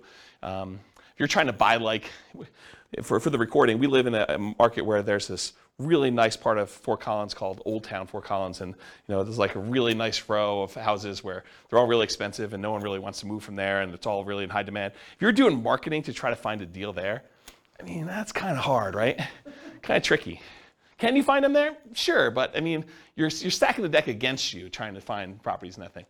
Okay, any questions on risk exposure? I actually might get close on time. This is really weird. All right, so profit speed. So how quickly, what's the size of the profit, and how quickly do you see profit on these? So If you guys haven't seen this before, I'll do the short version of this. It's in a lot of the other classes, but these are the 5 areas of return for rental properties. There are really 4 areas of return for the rental, and then the return you get from the reserves you have sitting on the sideline. So appreciation, the tendency for property values to go up over a period of time.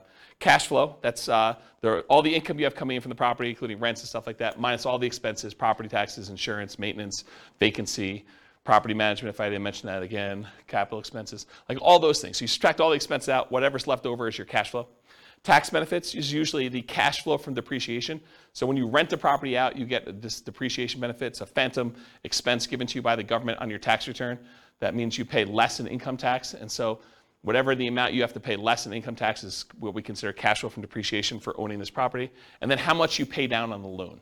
That's debt pay down. So those 4 areas of return, plus the area you get for the return you're getting on your reserves, gives you a total amount that you're earning. So what's the typical size you might see on this?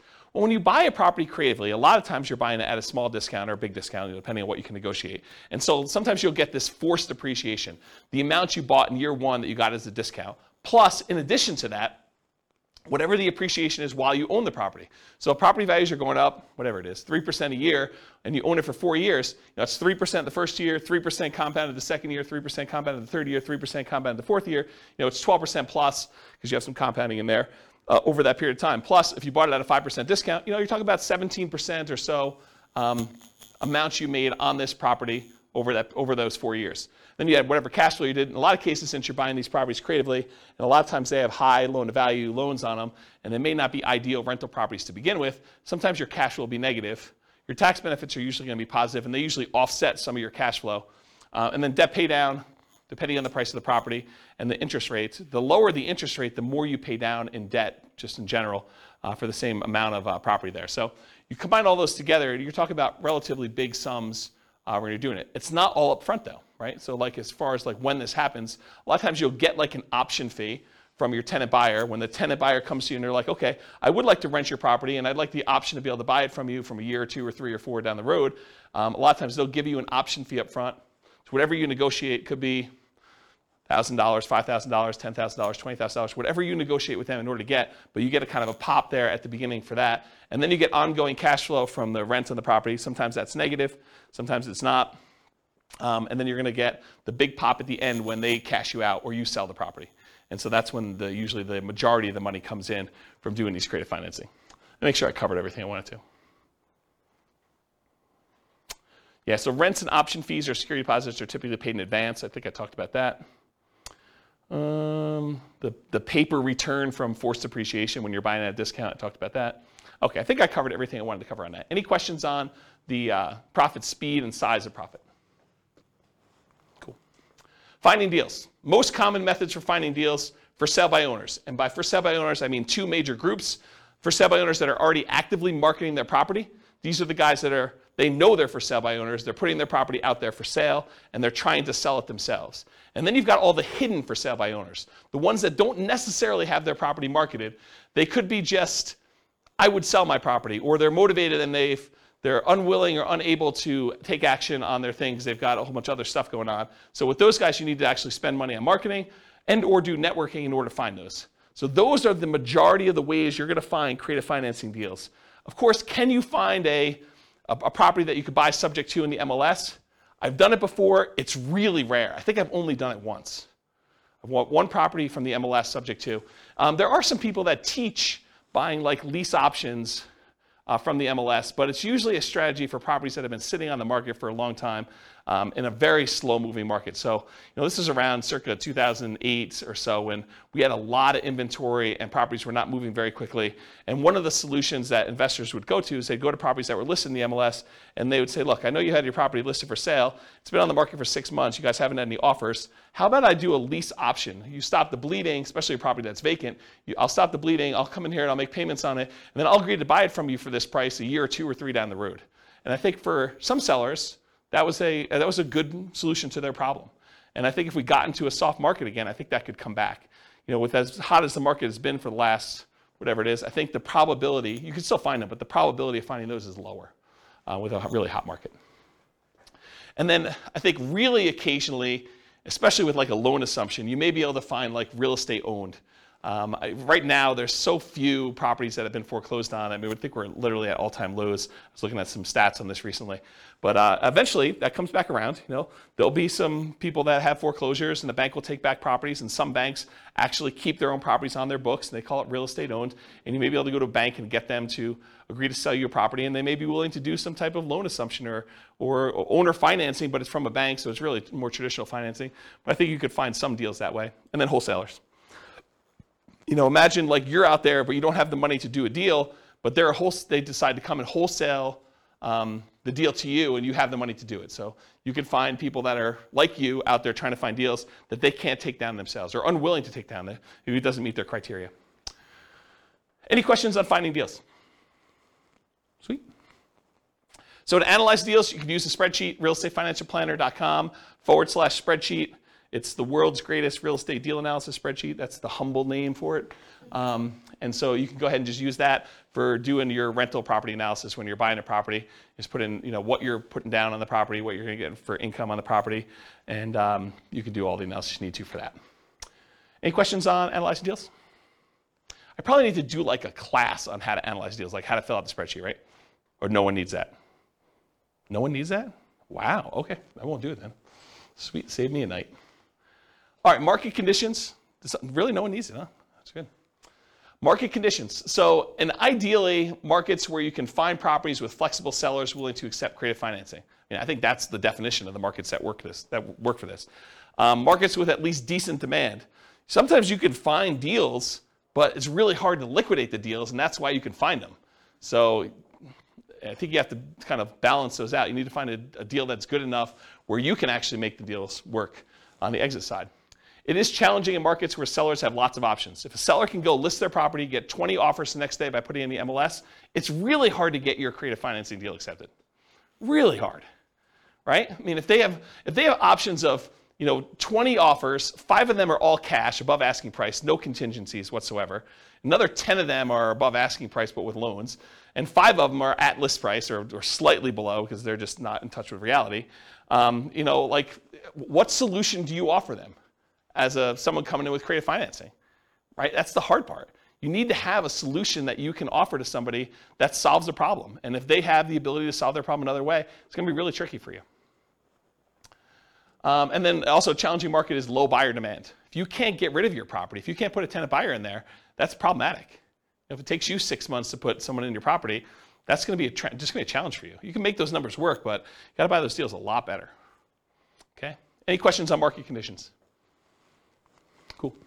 Accessibility, availability, these can be hard deals to find, no doubt about it. Got to do marketing in order to find them. Need to find sellers willing to accept creative financing, so you're usually solving a seller's problem. Watch out, strong availability might mean it can be harder to sell in a reasonable time. One reason sellers can be motivated because it can be difficult property to sell. So there have definitely been deals where I'm like, yeah, I could see why you'd want anyone to come in and take over this property from you because I don't want this property either. It's bad. Like, I just have no interest in dealing with the problems. I don't want to take on those issues. And so, I mean, there may be times when you're like, yeah, pass. Some markets are much easier than others. Talked about that. It's harder, but you might be able to invest in remote markets to find these deals. So it doesn't have to be your market. If you're in a market and your market's still on fire, you can go to other markets and do these. It's just different skills, different strategies. You got to start doing this remotely, and then you got all the challenges of doing remote investing. Can be done, but making trades. Can you use your retirement account to do these? Yes, you can. Yep. So you can do this. And because it doesn't have to be like non-recourse loans, and the lender's not going to set 35% down payments or whatever they're doing for doing loans to your IRA or your 401k. These can be very attractive to do in your retirement accounts. So because there's no pre-existing conditions from the sellers with their financing. We're taking over a loan subject to, we're getting an option or a lease option on a property. Could be definitely very attractive to do these. All right, so let's do some quantitative analysis. Now that I've got, 25% left? A little less than that. So creative financing and real estate entrepreneurship requires work and effort like a job. Okay, so even though we're going to compare it to other strategies that could be much more passive in nature, realize that some of the extra benefits that we're getting from doing these creative financing deals needs to be attributed to the actual work you're doing, the labor. putting in all these extra hours. It's not like just going and buying a regular rental and have a property manager manage it. You're doing work to do these. So a more true apples to apples comparison would be to add in some paid manual labor for the equivalent work done in some of the other strategies. So if you're going to try to compare this to doing regular buy and hold, maybe you say, okay, well, this is buy and hold, plus I'm going to get a part-time job where I make $20 an hour and I work for whatever it is, 20 hours a week. And so that becomes more of an apples to apples comparison, because with this one, you're probably doing like $20 an hour work at least in order to go do these things, in order to find them. So how well does creative financing perform toward achieving financial independence? Well, let's define what financial independence is so that you guys understand how I'm classifying and calculating this. So when your investments provide your minimum target monthly income in retirement, what some might call lean FIRE or just regular FIRE. FIRE is financial independence, retire early. So it consists of money coming in from passive income from Social Security, pensions, or annuities. That's number one. So any money you have coming in from Social Security, any pensions you have, or any annuities that you bought that are bringing money in, that's passive income. Plus any net cash flow after all expenses under your rental properties. Plus, the third thing, your yearly safe withdrawal rate times any other money you have invested in stocks or bonds or things like that. Okay? So you have $1 million in stocks times 4% safe withdrawal rate. That's $40,000 a year that's coming in, that's counting toward whether or not you're considered financially independent. Plus you have a certain amount of Social Security coming in. Plus maybe you have, I don't know, $500 a month coming in from cash flow on all your rental properties. You add all those up. If that number exceeds the amount that you need to be, the minimal amount you need to live, then you are considered financially independent. Okay, that's how I do my calculations. And if you haven't done this, there's a spreadsheet on the website. Anyone remember what the spreadsheet address is? I don't remember what it is. But if you go look up Ultimate Financial Independence Retire Early Budget, it walks you through all your expenses for like 3 different states in your life, and then you can put in your assets and it will do the calculations for you for whether you're financially independent or what you need to produce for that. Anyone come to that class to see the budget spreadsheet? You came to that? Was it a decent class? Yeah. Okay, good. Good. Yeah, so go watch the class and go download the spreadsheet. All right, any questions on financial independence? Cool. All right, so these are the changeable assumptions, and since it's been a few weeks, I'll remind you what they are. Even though I've covered these in other classes before. So this is based on, if you guys are listening to the Real Estate Financial Planner podcast, this is Norm and Norma. This is their situation. They're married. They're both 21 years old. They recently graduated from college, and they're working in a technology department of a large healthcare business. They have a total of $10,000 saved up right now, not each total. They earn $72,000 combined between the two of them, $36,000 a year each. They each earn $18 per hour. They work 2,000 hours a year, $36,000 per year each. They're saving about $1,000 per month before they buy any houses. So their savings rate is $1,000 out of the $6,000 a month that they're earning. They're obsessed about achieving financial independence so they can retire early. They want to find the best path to financial independence together. They're both taking Social Security at age 67. And I estimated Social Security based on them working until they are 67, which may not always be the case. So realize that that's not conservative, right? That's a little bit higher than that. But if they achieve financial independence before they turn 67, it doesn't really matter because that Social Security is just kind of a bonus at that point. Okay, so these are their assumptions. What we've done over the last X number of classes is we've gone through a bunch of different strategies. We did a whole class on them doing buy and hold and how that looks for them achieving financial independence. We did one on them house hacking. We did one on them doing nomad. We did one on them doing fix and flips. Tonight we're doing creative financing. We're going to find out how them doing creative financing impacts their ability to achieve financial independence. So these are also, oh, and by the way, these are all assumptions that if you want to copy the scenario to your own account, you can copy them and then change the assumptions. So if you don't like anything I just said there, you're like, I wish James used $80,000 a year, or I wish James didn't have them saving $1,000 a month. I wish James did this. You can copy into your account, make any modification you want to, and then rerun it. We're modeling this for 60 years. We assume their effective income tax rate is 17.85%. That's based on $72,000 a year. 3% inflation rate, it's really funny. It's like 9% this month, right? But 3%, I think, over a long period of time is a reasonable assumption, even though we're in this really crazy high environment right now. That's what 3% is, like a real data-based number. Like, go look back over historical data. Over a very long period of time, it's like 3. Mortgage interest rates, I'll show you those on the next slide, but they're on your handout too. If you didn't get a mortgage handout sheet, did you get a mortgage handout sheet? Can I have yours? You guys have your own copies, right? Yep. You guys got them too, right? Everyone got a mortgage sheet? We'll talk about those in the next slide, but those are the interest rates I used. Then a 4% yearly safe withdrawal rate. We're saying they need $5,000 a month for their target monthly income in retirement in today's dollars. So that does increase with inflation over time, but it's really like $5,000 in today's dollars. And their ideal lifestyle, if they can get there, is $10,000 a month. I'm not going to use that in the presentation, but that is a true statement. Okay. This is the mortgage rate handout sheet. In the middle section, it shows you all the different interest rates for the different loans for owner-occupant and for investment properties and stuff. So those are the assumptions I've used on the different classes. Today's class, I think we're using 5%, which is sort of like a between the investor loan and the owner-occupant rates that are even on there. Because we're assuming we're coming out of like a really good interest rate environment. I didn't want to handicap them too much, but I didn't want to use like 2.5 or whatever it is, because I didn't want it to be too good. Okay, so really young eyes, whoever can read this. What's line 3, Rachel? Okay, so here we go. $375,000 property value, and that's the purchase price, although they're going to be buying at a discount, which I'll talk about here in a second, and it goes up at a rate of 3% per year. So I'm assuming appreciation rate is 3%. I'm being really, really modest in my opinion. I think that's conservative. Anything better than that helps them while they own the properties. It hurts them a little bit when they're buying more expensive properties in the future, but it helps them for the ones they own. They're taking over debt, so we're assuming they're doing some like a subject to or wrap financing or something like that. And I've set the default that says they're getting a 6% discount from the after repaired value. So this is that argument I made earlier. Look, you're going in there and saying, look, you're going to go and the alternative is for you to list a property with a real estate agent. You're probably walking away, although real estate agents are completely negotiable. You can use whatever numbers you negotiate with your real estate agent. But I think 6% is a very common one that people have used in the past. So what we're saying is, we're going to buy the property at a 6% discount. Like what they would net if they walked away from a real estate agent is some way of looking at that. 4% of purchase price in the cost of acquisition, and we list this as closing costs. And where I got 4% from was 2% for down payment. So we're going to give the seller 2% to have them walk away, essentially, which really means that they're not getting 6% discount. They're really getting more like a 4% discount, right? Because we're going to give them about 2%, although it's 2% of the purchase price and 6% discount from ARV, but it's close.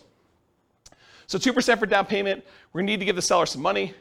1% in marketing costs, so 1% of the property value, our purchase price, is what we're going to use in order to spend on marketing, postcards, letters, bandit signs, whatever we're going to do in order to find deals. But we're assuming that that's a cost to doing the deal. And then 1% in the actual closing costs, going to get title work done, closing services, notary, legal fees, whatever it is there. So I just put that in there as kind of like a placeholder. So I use 4% for our transaction costs to do that. Seller's not giving us any concessions. They're motivated. We require 6 months of reserves of personal expenses, this property's expenses, and each of the other properties that you've already bought. And so I want to talk about this for a minute because it's kind of important. I use 6 months reserves because I think it's prudent for you to have these reserves, right? I think you acquiring rental properties and not having your personal reserves and you not having reserves for the other rentals you have or you having reserves for the one you're about to buy, I think is kind of silly. But I did run some variables. I ran some variations on these. But really, I said to start with, we're going to say you need 6 months of reserves of personal, 6 months of reserves of all the previous properties you bought, and 6 months of reserves of any properties you're buying in the future. I think that's prudent to have moving forward. And so you need to have all those reserves in order to be able to buy the next property. No debt to income limitations because you're basically taking over debt. So you don't go to the bank and qualify, so there's no DTI calculation that's going to limit you purchasing things, which did exist in other scenarios we ran, right? Buy and hold, nomad, house hacking. We looked at your DTI to make sure that you could qualify. In this case, we don't, right? We're not doing DTI because you're not qualifying for the loans. We're not doing loan assumption in this example. You're getting 1.5% of your purchase price back as a rebate from the tenant buyer when buying. So after you buy the property, I'm assuming that your tenant buyer is going to come up with at least 1.5% down. In this case, it is 1.5%, but I think that's a fair number to use. It's going to be about $6,000, something like that, right? This gets applied to a credit when they buy it from you in 4 years. Now, the way that we model this is not great for how we give the credit back, but I did include it in a really rough sort of way, but it's not perfect. I just wanted to warn you about that. We're using a 5% interest rate that you're taking over on the loan and that you are paying PMI. They do have PMI on their loan. They didn't put that much down, so they got private mortgage insurance. We're using a 360-month loan, 30 years. $2,600 per month in rent, but rent also increases at that same inflation rate, 3% per year. You're likely to have negative cash flow if you ignore that upfront option fee you got and you ignore cash flow from depreciation. So a lot of folks, a lot of creative real estate investors will think about that option fee as some offset to their cash flow, right? If you get, as an example, if you get $2,400 as an option fee, isn't that sort of like an extra $200 a month for the first year in rent? So if you were like negative $100 a month on rent, but you got $2,400 in the option fee, it's not really negative $100 a month in rent if you really got the option fee up front. You just got like prepaid rent up front. Now it does count as a credit to them when they buy, so it's not like it's really that way, but it does offset some negative cash flow. And if you're getting $6,000, that offsets a lot of negative cash flow, right? If you get $6,000 option fee up front, it's like $500 a month for the first year, or $250 a month for 2 years, or whatever that is for 3 years. I can't do the math in my head. So we're not counting that. We're not thinking about that. We're not counting the cash flow from depreciation. 3% of the monthly income is the assumed vacancy rate. 10% of the monthly income is the assumed maintenance rate. Although if you've got a tenant buyer in the property, you could argue your maintenance rate is probably going to be a little bit lower, because usually a tenant buyer, someone who's buying the property, is going to take care of the property a little bit better than just a regular old renter. And you could negotiate that they're responsible for the first X in maintenance on the property too. That's another way to structure this. I'm not going to talk about how we calculate taxes and insurance, but we are calculating, it's on there. And then I'm not going to go into details about how we calculate the depreciation benefit, just for the sake of time, but I do have that in there as well. Let me get a drink because I'm losing my voice. You guys hear my voice, or is it just like in my head? You hear it? Sometimes it's hard to tell if it's just in my head or not. Because you listen to yourself on recording every once in a while, and you're like, do I really sound like that? I guess I do. So buy up to 15 properties. Oh yeah. So basically I'm saying they can have up to 15 properties that they've acquired at any given time. I cap them at 15 because in some of these cases they're able to buy like an infinite number, right? Like they eventually get to the point where some of the deals start popping, they've got a lot of money in their bank accounts, and really they could go spend an unlimited amount of money in order to do any number of deals that they want. And I wanted to set a reasonable limit. I thought 15 sounded about right. Do you guys think 15 sounds right? Is it too low or too high? 15 right or no? Okay, 15 sounds good. I do run some variations there, how long you're actively buying for. Oh, I only buy properties for 10 years. Because if I keep running this for, a lot of times you're financially independent before 10 years, or like shortly after 10 years. So I basically stopped acquiring properties at 10, and I did some variations where I extended it out a little bit more, made it shorter, but yeah, 10 years is arbitrary. And then I buy up to 15 properties. We sell them to a tenant buyer after 4 years. Historically, over a large data set, it takes about 3 different tenant buyers in order to have a tenant buyer close on the property. And so if you have a tenant buyer every year for 3 years, I used 4 years. This seemed a little bit more conservative. Could be longer than that, could be shorter than that. Depends on like how you structure the deal, what happens in the marketplace, their ability to qualify, financing availability, a lot of variables in here. But I think 4 years seemed like a reasonable cutoff. You could extend it out if you wanted to. And I didn't count extra option fees you had, right? Like you put a tenant buyer in there, they could live in the property for a year and then decide not to buy. They don't get married, they get divorced, they no longer need the property, they're transferred out of the area for work, whatever the reason is. But there are times when that tenant buyer is like, I'm leaving, and they just leave their option fee, and now you got to go find another tenant buyer, and you get to collect another option fee by doing that. So I didn't count that. And then even after the 10 years, they're selling property. So they acquire them up to 10, and then we could sell them 4 years after that.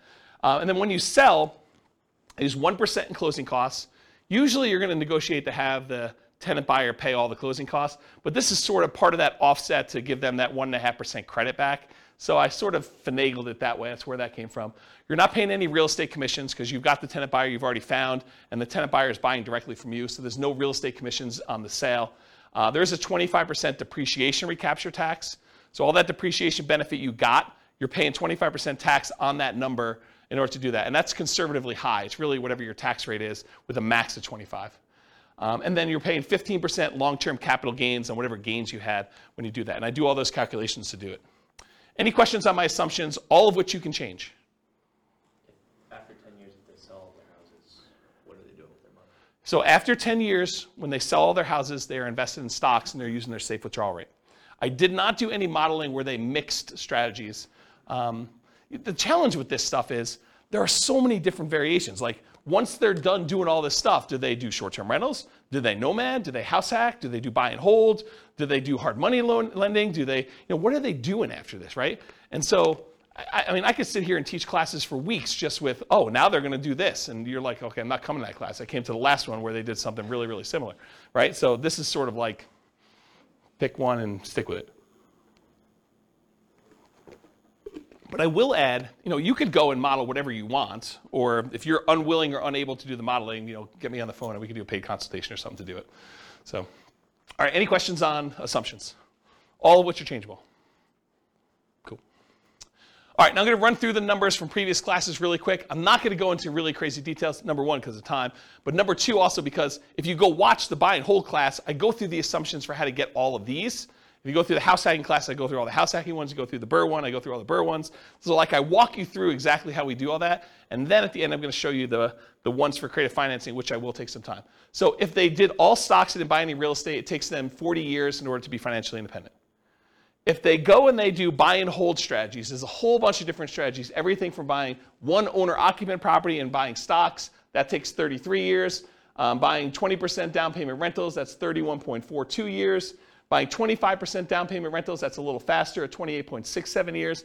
Buying 15% down payment rentals with PMI as an investor, that's 33.5 years. There's a whole bunch of stuff where then you buy an owner-occupant, then you buy 20%, 25%, or 15% down rentals. Those are a little bit faster or slower depending on which one you're comparing it to. There's a whole bunch of ones where you do short-term rentals. Those are really fast, 23 to 24 years for those. There's ones where you buy an owner-occupant property, then you do short-term rentals. Those are a little bit longer than you just buying straight short-term rentals, but you kind of get the idea. So because of time, I'm not going to go into a lot of detail, but you see the numbers, and if you want more information on buy and hold, you know that there's a separate podcast episode for that, correct? Awesome. This is Nomad summarized. If you go buy 10 Nomad properties with 5% down, it's 26.5 years. If you buy 10 fixer-upper Nomads, it's 19.58 years. You buy 10 Nomad by proxy, it's 24 years. 10 Nomads, then you do short-term rentals with them, it's 12.67 years, which is actually one of the lowest in all these. You buy 10 Nomad properties and you get the house hacking roommates, either one roommate, two roommates, or three roommates, or four roommates. It ranges from 21, almost 22 years down to 17 years about with those different ones. If you do Nomads and you do lease option exits, it's about 31 years. If you do the Ultimate Real Estate Agent Retirement Plan, it's about 26 years. So go watch the Nomad class if you want details on any of those. We basically do this like class structure with Nomad for that. Here's the house hacking summary, and it went from vertical to horizontal because there's too many. And so it shows you all the different house hacking ones. I'm not going to go, but basically it's like how many different roommates you have and how many different properties you buy. So there's a whole bunch of variations on that, but here's the house hacking ones. Then I did Burr. There's 3 different Burr ones. There's doing Burr where you have, you leave 10% in the deal. That's almost 22 years. There's Burr where you leave 5% in the deal. That's almost 17, it's almost 18 years. And then there's Burr where you can leave nothing in the deal, and that's just under 15 years for doing those. And then this is the quick turning class where you're doing flips, whether you're flipping like every 6 months, every 9 months, and how much you're making with the flip, 25K, 30K, 35K, 40K, 45, 50. If you do live-in flips, you do 2-year tax advantage flips, you do 2-year tax advantage live-in flips, you do all these different variations. So there's a whole bunch of different ones on here for all the different fix and flip ones. Go watch the fix and flip class for the numbers on that. And then here's the summary of all the ones so far. And what I tried to do to make it a little easier for you is I tried to color code them. So all the ones in red over here are all the all the buy and hold strategy ones. And this shows you how many months it took them to be financially independent using that definition we did before. And so now you can see the relative sizes of all these different strategies. So you can see how long it took all the different buy and hold ones, how long it took all the different Nomad ones, how long it took to do all the Burr ones, how long it took to do all the quick turn flipping ones, and then how long it took to do the house hacking ones. And you could just see visually which ones tend to be the faster strategies. Of course, the detail is something you'll want to go listen to the individual class for. But in general, Nomad looks really, really good. Burr looks amazing if you could do Burr deals. There's a lot of flipping stuff that looks pretty amazing too. House hacking seems, I don't know, pretty good, maybe a little bit better than buy and hold if I had to kind of eyeball that. But you can kind of get a feel for like the different strategies and how they might perform. Does that make sense, everybody? Okay. What about creative financing though? So I did creative financing where I varied reserves. So down here is that 6 months of reserves. If you do the creative financing deals as I described with all my assumptions before, but you mandated you had 6 months of personal reserves, 6 months of reserves of the property you're about to buy, and 6 months of reserves for every other property that you purchased so far, it takes 17.42 years in order for you to be financially independent, and you stop acquiring after 10 years. So basically that's how long it takes you to do it. If you drop down to just 5 months of reserves for all three of those, you drop down to 15.42 years. So you save 2 years by doing that. If you drop down, you only have 4 months of reserves for each of those. You drop down to 14.25 years. If you do 3 months of reserves, it's just under 13 years. You do 2 months of reserves, which I think is pretty risky, in my opinion. I think 3 months is probably pretty risky too, but 2 months I think is pretty aggressive. That's 11.67 years before you're financially independent doing this strategy. And if you decide you're crazy enough to do this with just 1 month of reserves, you can be financially independent under 9 years. Craziness, right? What if you do, instead of doing months of reserves, what if you say, look, I'm only set aside $10,000 in reserves. It'll adjust up with inflation, but 10K. Well, that's about 9.17 years. If you do just 10,000 in reserves. If you do 20,000 in reserves, 9.92 years. 30,000 in reserves, 12.67 years. $40,000 in reserves, 13 years. And $50,000 in reserves, 13.75 years. So you can kind of compare those, and then the ones below it are all the 1 month, 2 month, 3 month, 4 month, 5 months, 6 months of reserves instead. Okay, any questions on those? All right, last one I think. Nope, sorry, 2 of them, 2 more. So this is how big of a discount you got. So we've been doing this one so far, which was 6 months of reserves and getting that 6% discount, right? Like basically what a real estate commission might look like. Real estate commissions are whatever people negotiate, but 6% looks pretty familiar. But 17.42 years, that's the 6 month one. What if you were able to get a little bit bigger discount, like 8%? That's 13.67 years. What happens if you're able to get 10% of discount? That's 11.92 years. What happens if you're able to get a 12% discount when you buy them? That's 10.67 years. So getting a discount does matter, in doing this. What about by buying period? What if you said, I'm only going to do this for 5 years? Well, it takes you 35 years in order to become financially independent. If you only do it for 5 years, then you just let your money grow in the stock market. And remember, they're saving about $1,000 a month. Okay? What if you do it for the 10 years I said? That's at 17.42 that we covered already. And then if you decide to do this for a little bit longer, 15 years, you're financially independent after 12.67 years. So a little bit faster if you decide to do it longer. So I just wanted to show you that. Okay, so this is the same thing I showed you before. Now I just slid in this whole red section here for all the creative financing so that you can get a visual of like how effective these are compared to these other strategies. And it's super effective, right? I mean, I think the creative financing ones, and I did all the variations that we just covered, it's pretty fast compared to almost everything else we've done. It becomes one of the fastest strategies depending on like what you do and your assumptions about it for doing that. Is that surprising to anybody? A little bit? A lot of work though, right? It's not like doing Nomad. You just buy a property every year and you live there. This one's like you're out there hustling and buying properties and doing things and putting tenant buyers in there and negotiating and structuring all that. Any final questions on this? Is that helpful? It's like this slide, especially with the colors. I took a lot of time to write the color thing for you guys. I had to write special code for that. Like it was non-trivial. We good? Okay. So in conclusion, the assumptions for this modeling matters a lot. You're doing different price properties, you're doing different rents coming in, you do different discounts, you're doing it for a longer period of time, they're saving more or less, because they don't even get enough money to buy their first creative deal until they come up with 6 months of reserves, which isn't instantly. They only had $10,000 saved up front. So it took them a while just to get to the point where they have enough in reserves and money for marketing and closing costs and everything else before they can even buy their first property. So if you change any of those assumptions, this changes everything. That's why the assumptions matter so much.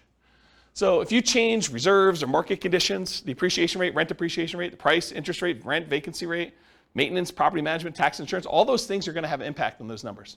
The stock market rate of return or what you're investing in, and it's not just the return, it's also your risk profile. Investing in the stock market is a very different risk profile than investing in bonds or crypto, if you guys are into that, right? Their target monthly income retirement. We said they needed $5,000 a month in order to be financially independent. If it was $8,000, that's very different numbers as well. The safe withdrawal rate for any money they have in the stock market, that's going to come into play. The number and the frequency at which you buy these properties is going to be a factor. And then how big of a discount or the profit you make on each deal or the cash flow you make on each deal is all going to matter too. Then the strategies that work best in that market may differ. So just because I used all these assumptions doesn't automatically mean creative financing is always better, or house hacking is always better, or BRRRR is always better, or whatever. Like, different markets will have different ones that are better. So you do the math for your situation, and you can go to realestatefinancialplanner.com/model, and over time, it's not all done, but over time, the reason why I'm doing the individual city podcast is going to have each of the cities have their own numbers done for these. So I'll pick whatever the city prices of houses are for there, and their rents and their taxes and their insurance, and I'll run through all the buy and hold, all the house hacking, all the nomad, all the creative ones, and I'll show you the numbers for that city specifically, and that'll all be at that realestatefinancialplanner.com/model page. You'll just pick your city, and I'll do it, and then you can copy your city to your thing and make adjustments from there, and then I'll be able to show you which cities are better, which I haven't really done a lot of work on, but that's where we're headed with that. Yeah, questions? Can you remind me for the reserves? Yeah. In the stock market. Yeah, so instead of modeling and saying, okay, they're 10% in cash and 90% in the stock market, I said, look, we're just going to simplify this down, and all of it's at 8% in the stock market. Okay, I thought that was it. Yeah.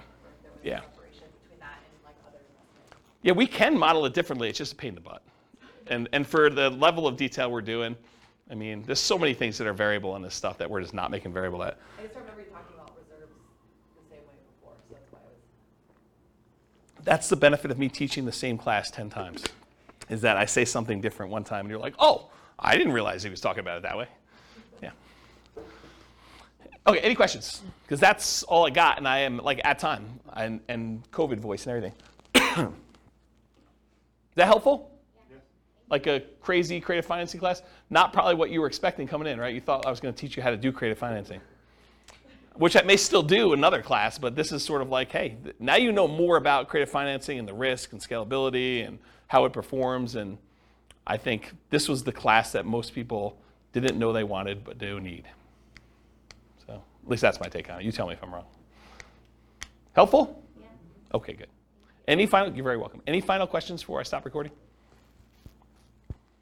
Awesome. Well, thank you all for coming. I do appreciate it. I will see you all next week for partnerships. With home prices up, mortgage interest rates up, and rents up, but not quite enough to counteract the higher prices and interest rates, cash flow on rental properties in Minneapolis is harder than ever. Book a call with the Real Estate Financial Planner to apply our proprietary 88 strategies to improve cash flow on your rentals. See the show notes for a link to schedule your call and improve your cash flow today. If you're a real estate agent, lender, or professional in Minneapolis that wants to help our real estate investor listeners, consider reaching out to learn about collaboration opportunities with this podcast. We'd love to add more value to our listeners by having you assist our investors buy, sell, and finance their real estate investments. See the show notes to schedule a call to discuss collaboration opportunities.